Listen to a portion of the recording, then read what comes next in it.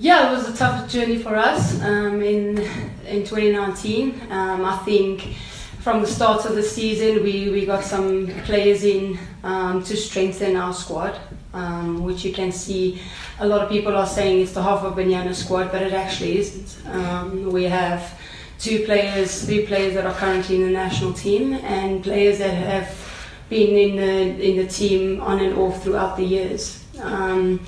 And it's good to bring quality players together, players that are passionate about football and dedicated and committed to whatever team they play for. And if you have a bunch of players like that, you will come out victorious like we have. And it was our aim right from the start to firstly win the Gauteng league.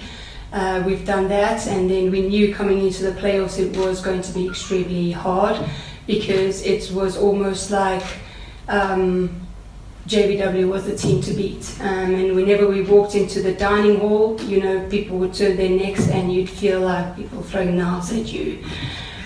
Because obviously if you are the team that have quality players in, there are people and teams that want to beat them. And that is not only here but across the world. You have a Real Madrid up against the Brugge team.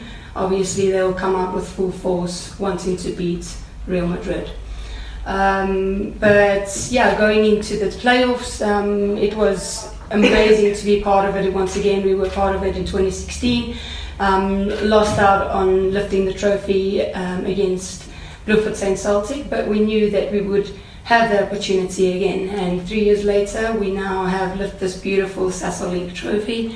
Very heavy, I must say.